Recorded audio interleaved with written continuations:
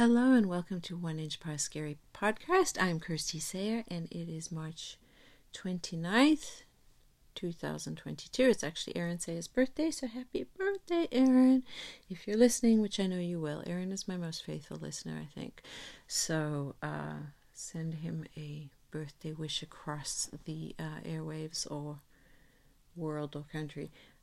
We also have, and you're going to hear the sighing and hopefully nothing else. There is a really big one from Shaka. Shaka is my guest today. How are you, Shaka? He is, well, I think, subdued. Tired by all of this. All of this. He gestures at everything and nothing. Today is going to be a short episode. I've actually attempted it twice, and it just didn't feel right. It didn't feel like the type of episode that needed to go out this week, and so I'm going to give you one last attempt. I'm feeling like there is a distinct lack of joy and levity in the world, and obviously there is good reason for that. Lots of terrible things are happening to lots and lots of innocent people. We all are aware of the war in the Ukraine, not the Ukraine, sorry about that, I apologize. We are aware that we've come off of two exhausting, sad, divisive, and loss-filled years of a pandemic, and that is still going on. We know that people are still sick, and people still will become sick from this, and our lives have changed in lots of small and large ways. And I've been just thinking a lot lately about how little joys that we used to really kind of give us a spark and preoccupy our minds and our free time, and act as little deposits into our banks of happiness, which in turn gave us increased resilience for difficult things, have evaporated in ways that are completely connected to the logistics of managing a pandemic. Lots of gatherings went by the wayside, and now they've just become something that we don't have the energy for, or we've even forgotten that we used to indulge in. And my proposal is this. When I was a younger woman, I was obsessed with this book called Romancing the Ordinary by Sarah Ban Breathnach, I think is how you pronounce her name. But I loved it so. I had it next to my bed most of the time. It was like, it had rough cut pages, so that was just, everything about the book was just beautiful to me. It really checked all the boxes for me in terms of just a sensory delight. Just the pages felt beautiful, they looked beautiful, there was like little ribbons included to mark the day, and it was a simple celebration of life, of the little things in life. And since then I've become a collector of books like that, and in fact I've often thought about incorporating into my social media presence, maybe just taking photos of pages of books like that, sometimes reading from them. And I think I'm going to do that. I've just felt like moved to do that for a long time, because I just don't think that we can ever be accused of adding too much beauty into the world. And I've certainly appreciated different people who made an effort to encourage us all to be very intentional about adding beauty and pleasure and luxury in ways that had nothing to do with money into our lives. And I know that they've made a big difference to me. Indeed, that book, I think, made such a difference to me at a time when I wasn't aware of how badly I needed to heal from childhood trauma, of how badly I needed, real therapy and other things in order to rewire and heal my brain and my body and my responses to the world, I think I latched onto whatever I could.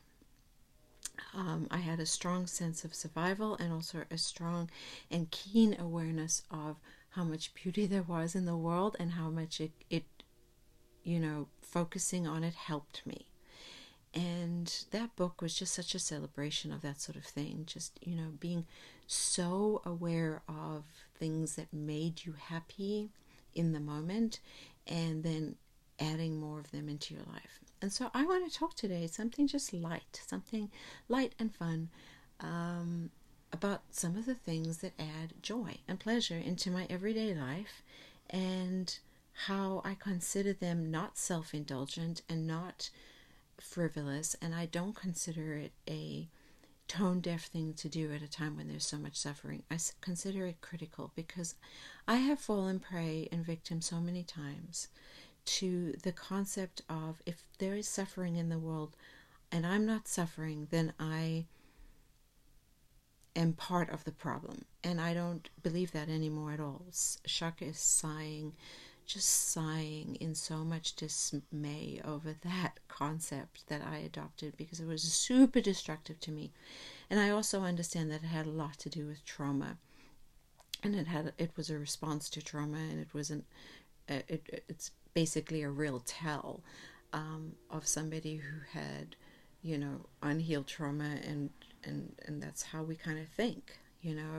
We get all tied up in the injustices, we get overwrought by them, we get tied up in the suffering of others, and we feel guilty for not suffering alongside other people.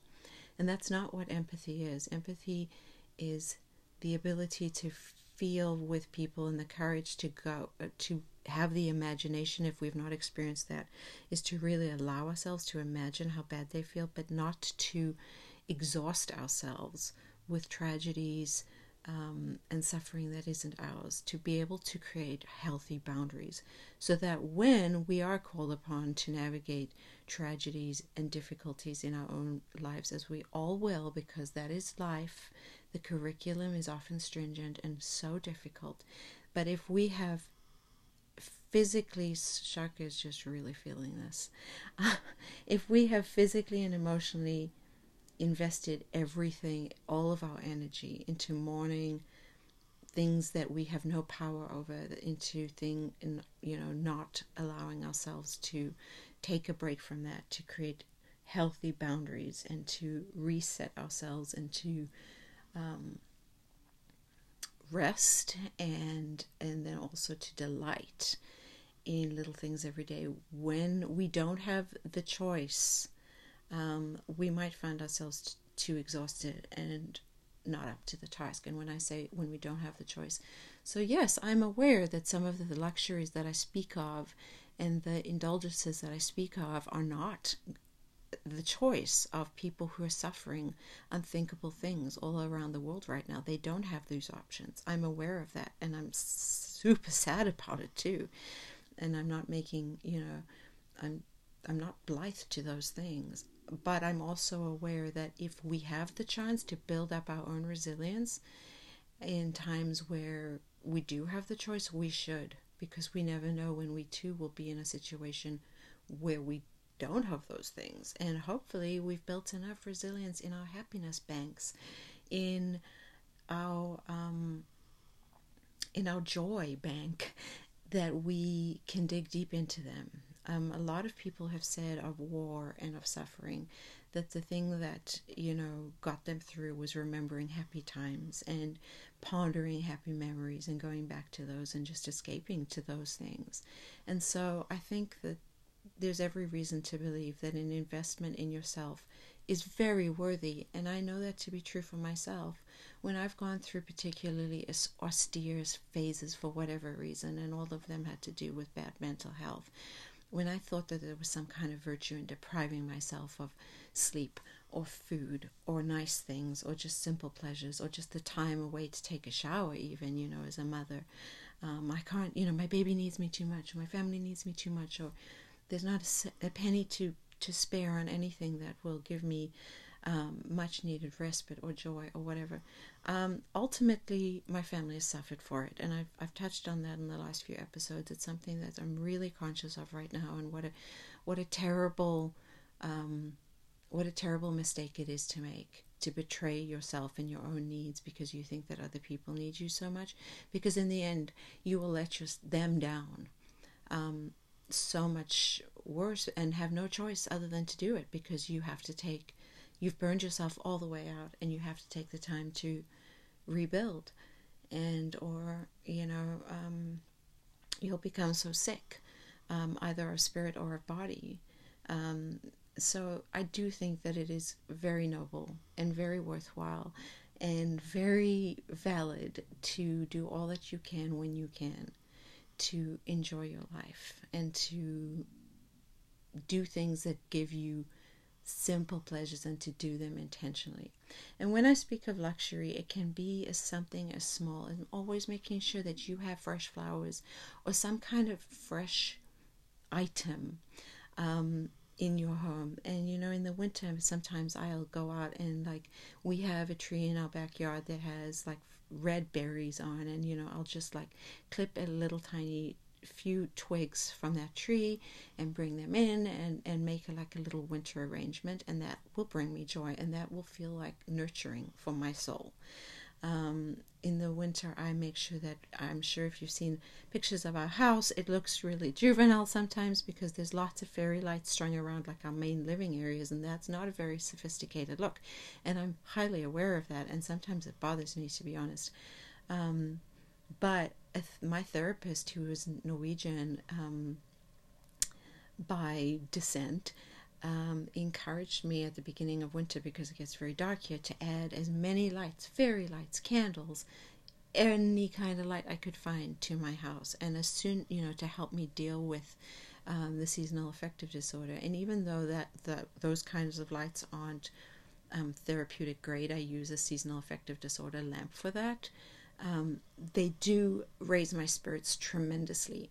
And having more light in my house in the form of little twinkle lights delights me, and it really does make my house cozier and more cheerful, and I'm very sensitive to these things, and it makes a difference. So during the winter months, my husband is awesome in terms of stringing up tons and tons of little fairy lights. He never begrudges me that. He never says okay, we're grown now, you can't be having fairy lights strung all over the house as if we're high school girls. He just does it. He buys them when they burn out and he replaces them, and he's great about it because he has seen firsthand how these little things contribute to me feeling joy. And when I feel joy, the rest of the family is a lot happier.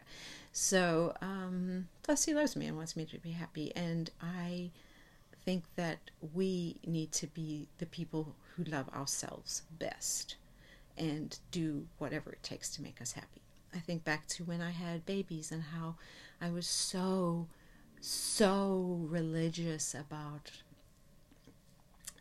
massaging them with lovely thick high quality lotion after their baths. I would give them a bath every day, and then I would give them this lovely massage with lovely smelling lotion, and they were always so soft and they smelled like roses, and everybody always commented on it, and it was just this lovely bonding experience for me and them. And I hope that they felt just cherished and loved as much as I sort of could give. That was a very nurturing thing to do to them. And it also helped when they were particularly fussy, that they smelled so good. It helped, get me through the night, that, at least if I was going to be tired, this baby was delicious smelling and feeling, and it really worked. And when I was doing my own healing later on, I instinctively sort of had this idea, treat yourself like a baby, baby yourself. And I started to use those same lotions on myself and take long baths every day. And it really worked to recalibrate my nervous system to be nurturing. It was part of this whole concept of reparenting, which is something that people who've experienced childhood trauma, abuse, or neglect from their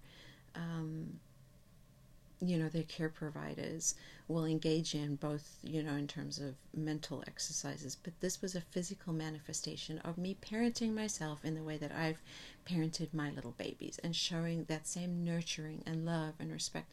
And it just gave me a lot of joy. And, I've noticed that, over the course of the pandemic, a lot of us have stopped doing things that brought us joy. Maybe, because we don't go out as much, we don't dress in clothes that used to be super fun. I used to love heels. Heels brought me a great deal of joy, and wearing them was fun, and I liked just the novelty of being a little taller for a change, and I love how heels look. I think they're beautiful. Like, to me, they look like works of art often, and I just took so much joy in that. And, with not going out, I never put heels on, and I actually just put them away because it wasn't practical and I needed more space for my comfy clothing. And, okay, so that's fine. So maybe heels aren't sort of part of my joy repertoire as much anymore, but then they need to be replaced with something else, right? And so I started to indulge in getting and buying really beautiful pajamas, or at least pajamas that I think are attractive and feel great, against my skin. After I take a bath and I'm going to hang around the house, or just be comfy, and I'm wearing pajamas that feel gorgeous and bring me joy, that is something that feels nurturing to me. And so, so maybe I don't buy as many heels anymore, but I do buy lovely pajamas. And, that's fine, that's practical, and it's something intentional that I do. But I was also noticing that for a long time there, I had this skin condition on my hand that was so painful and so sensitive, and I stopped being able to wear any kind of lotion that smelled any kind of way. And I realized, I really used to get a little boost throughout the day by putting on nice smelling lotion, at least on my hands. And when I became so careful about, not triggering that skin condition, which is now, sorted out, I just phased out all good smelling lotions. And I recently realized that I could start using them again. And when I put on a lovely smelling lotion last night after my bath, and then I kept smelling it, throughout the night, or when I woke up this morning, I was like, this is so nice, and it brings me joy, like something like that. And, no, it's not tone deaf to talk about doing this for ourselves, because while we are so burnt out and sad and downtrodden right now in general, and more people I know are struggling in more ways, really valid ways, than I've ever known in all my life, it is important for us to find any little joy. So for me, I will say that the pajamas has been a big one. I have also invested in bamboo sheets and linens as much as I could. I used to think that there was only for the very, very wealthy, because bamboo used to be hard to find, and you could only find it at these little boutiques in beach towns. I found bamboo clothing, it felt so silky and wonderful, but I look at the price tag and go wow, maybe one day. And then I just happened to do some research and found, lo and behold, much to my surprise, that you can get extremely affordable bamboo linen online, and it costs half the price of some Egyptian cotton stuff that I've seen of, decent thread count. And it's infinitely affordable. It becomes better as you wash it. It's temperature controlled, so you feel great. It's just silky and lovely in, as a sheet, and it's it wears well. It just becomes better and stronger the more you wash it. It's wonderful, and I am thrilled by this discovery. And I've passed it on to so many other people, and they say, honestly, my life has changed by these bamboo pajamas, or this bamboo bedding. I sleep so much better, and it's so nice. And I'm just honestly, yeah, I am delighted by the fact that it helps me sleep better and it's, sustainable and all those things. But it also gives me a little thrill of joy when when I get into my bed. This is just so comfortable. And I feel like, wow, I've done something to remind myself that I'm worthy of these things, that I'm worthy of these little luxuries that actually don't, cost that much money at all. They don't cost any more money than what I was already spending. Some ways in which I do justify spending that little bit more is buying things that smell nice to clean with, really nice. Because if I'm going to be cleaning a kitchen multiple times a day that I didn't miss, and dealing with the irritation of that, you can be damn sure that I deserve to spend maybe $1 or $2 extra on a cleaning supply that is enjoyable to smell while I'm doing it, right? Life is short, so let's realize that when we make our purchases or we decide on what we're bringing into our home or what we're going to look at or what extra effort we're going to make, that, we recognize that life is short and it is a little extra cost going to amortize over time to bring us a type of joy that we deserve. Yeah, probably. Being completely practical all the time at the expense of small amounts of joy every day is not a good investment, in my opinion. I know this is something that my husband and I have spoken about a few times with regard to the car he chooses to drive. Now, that car is not a car that I would choose to drive, and I urged him at the time that he was making this purchase to invest in a hybrid car, because I was like, obviously it's better for the environment, but it's also, gas mileage. You won't have to worry so much about the expense of your commute when gas prices go up and down, because he does commute. He has a considerable commute every day. And he usually, sort of, he'll take into account what I want when major purchases are made, and he'll really, and I usually kind of, my thinking usually wins out, but he stayed really, really firm with regard to his car.